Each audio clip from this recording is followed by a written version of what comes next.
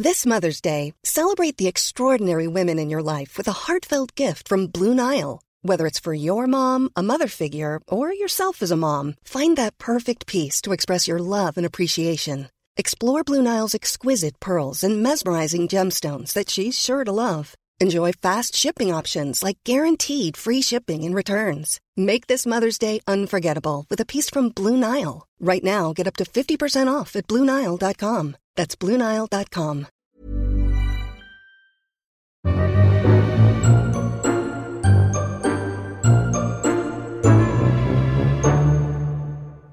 Hello and welcome back to the Forgotten Origins of Fairy Tales, the podcast where I look into the truth behind our best loved children's stories. And this week it's the turn of the little puppet who lied. Pinocchio is one of the earliest Disney classics, released in 1940 and reportedly Walt Disney's favourite. And we can see Disney's mark all over it, a moral tale that was more than a little bit frightening. I mean, I can't be the only child terrified to see little boys turned into donkeys or a massive whale consume the puppet. But how close did Disney get to the original? Well, it won't come as a shock to regular listeners of the podcast that the original is far more sinister. Compared to other fairy tales I've covered, Pinocchio is actually relatively young, written as part of a series by Italian fairy tale collector Carlo Collodi in 1881. And the series was printed in the children's magazine Giornale per I Bambini. Sorry, I've probably completely butchered that. But it was featured regularly over a 4-month period. So what was the original tale? And why did Disney feel the need to change so much of it? Well, to start with, Pinocchio was set up to fail right from the beginning of the story. Instead of a loving and lonely old man hoping to create a son out of wood, carpenter Antonio finds a block of wood near his house and plans to carve it into a leg for his dining table. But as he starts to carve, the wood cries out, and terrified by a talking log, Antonio gives it to his neighbour, Geppetto, a poor man hoping to become a puppeteer. And Geppetto ignores the screams and carves the hunk of wood into a boy, naming him Pinocchio. But the puppet is immediately mischievous, not sweet and accident-prone like the 1940s film. And as soon as he's been finished, he kicks Geppetto repeatedly in the shins and runs away into the street. But he's quickly caught by a police officer who, thinking Pinocchio is real, assumes Geppetto has been mistreating him and locks up the poor puppeteer immediately. Left alone and feeling no guilt whatsoever, Pinocchio goes back to the house to find something to eat. It's here that we see a familiar character, as the young puppet finds a talking cricket, who's been living in the house since it was built centuries ago. But the cricket warns Pinocchio of the dangers of disobedience and dishonesty.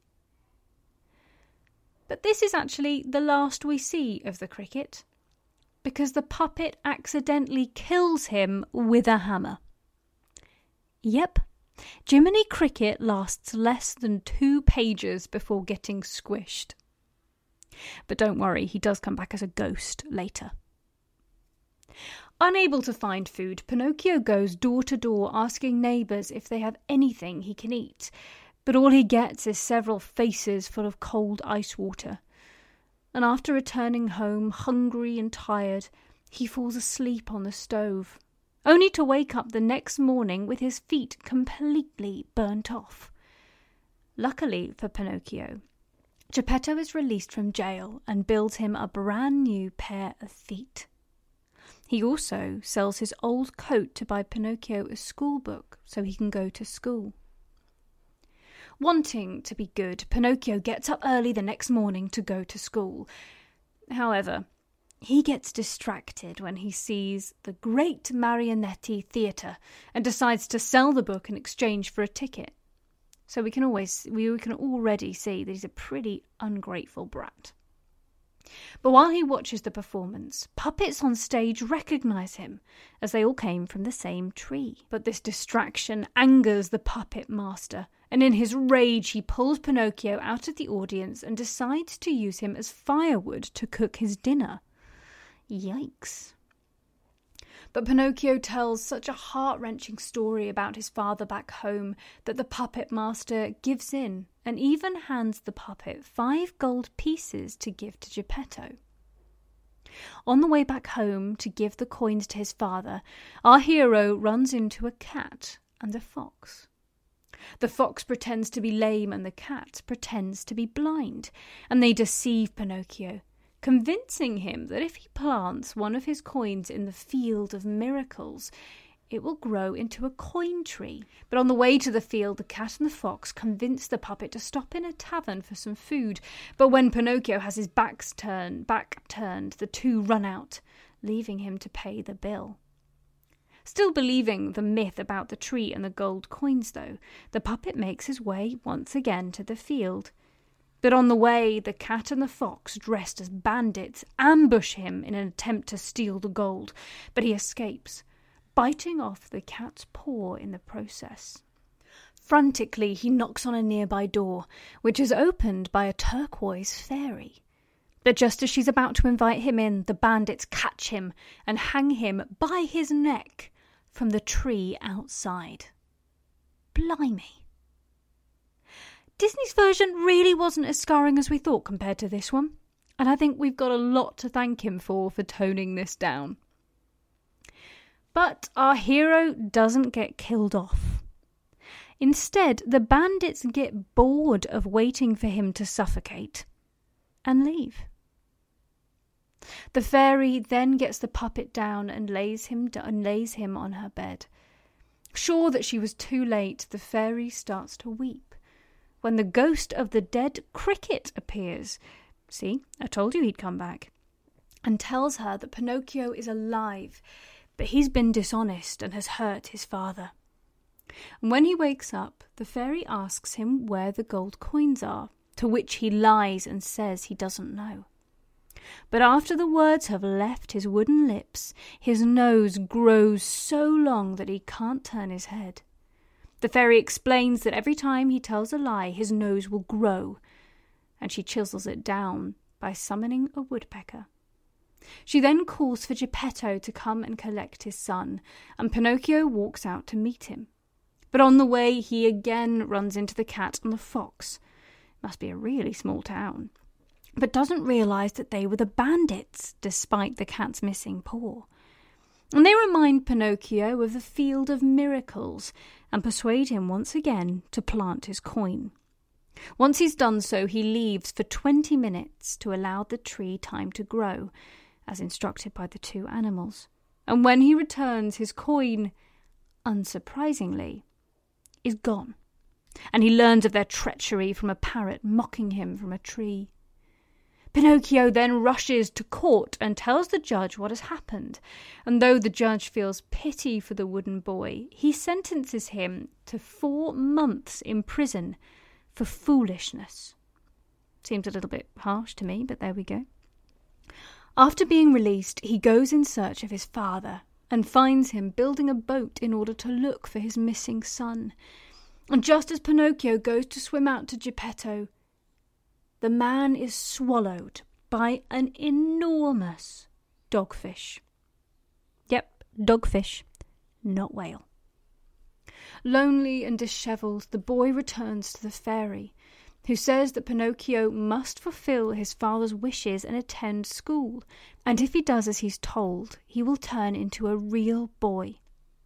And Pinocchio does very well at school, rising quickly to the top of his class. But once again, he gets sidetracked, this time by his close friend, Candlewick. Candlewick tells Pinocchio about Toyland, a magical island where everyone plays all day and never works. Excited, the puppet agrees to go to the magical island.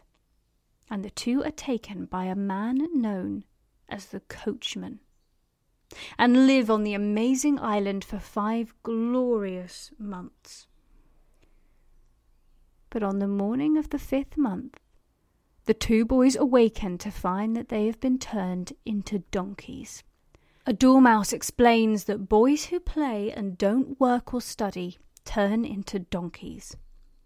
The coachman then sells Pinocchio to a man who wants to turn his skin into a drum, because, who doesn't want a donkey skin drum? But before he can skin Pinocchio, the man needs to kill him, so throws him into the ocean to drown. But luckily for our hero, fish nibble at the donkey flesh until he's back to his puppet form. Just as he's about to get out of the water, though, he's swallowed by a dogfish, and in its stomach he finds his father, Geppetto. Together they escape the belly of the fish and swim safely back to shore. Once home with his father, Pinocchio works hard for a local farmer, tending his fields and bringing in the harvest, all while nursing Geppetto back to health. After saving up 40 shillings for himself, the puppet goes into town to buy a new suit. But while he's there, he overhears a snail telling the shopkeeper that the fairy is desperately ill and in need of money.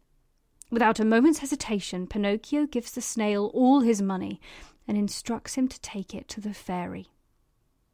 That night, the puppet dreams his fairy came to him and kisses him gently on the forehead. The next morning he awakes to find that he's no longer made of wood, but has been transformed into a real boy. And that's the end of the original tale. So the morals of the story are pretty much exactly the same in the original as the 1940 film. Work hard, don't lie, don't be selfish, and don't trust strangers. But whoa! Collodi's series must have given children some serious nightmares. That's the end of this week's podcast. I hope you found it interesting. Next week, we're back with a princess. And this time, it's the turn of Rapunzel. If you enjoy this podcast, please recommend it to friends and family, and don't forget to follow me on Instagram for all the latest updates at Forgotten Origins Podcast. That's all one word, Forgotten Origins Podcast.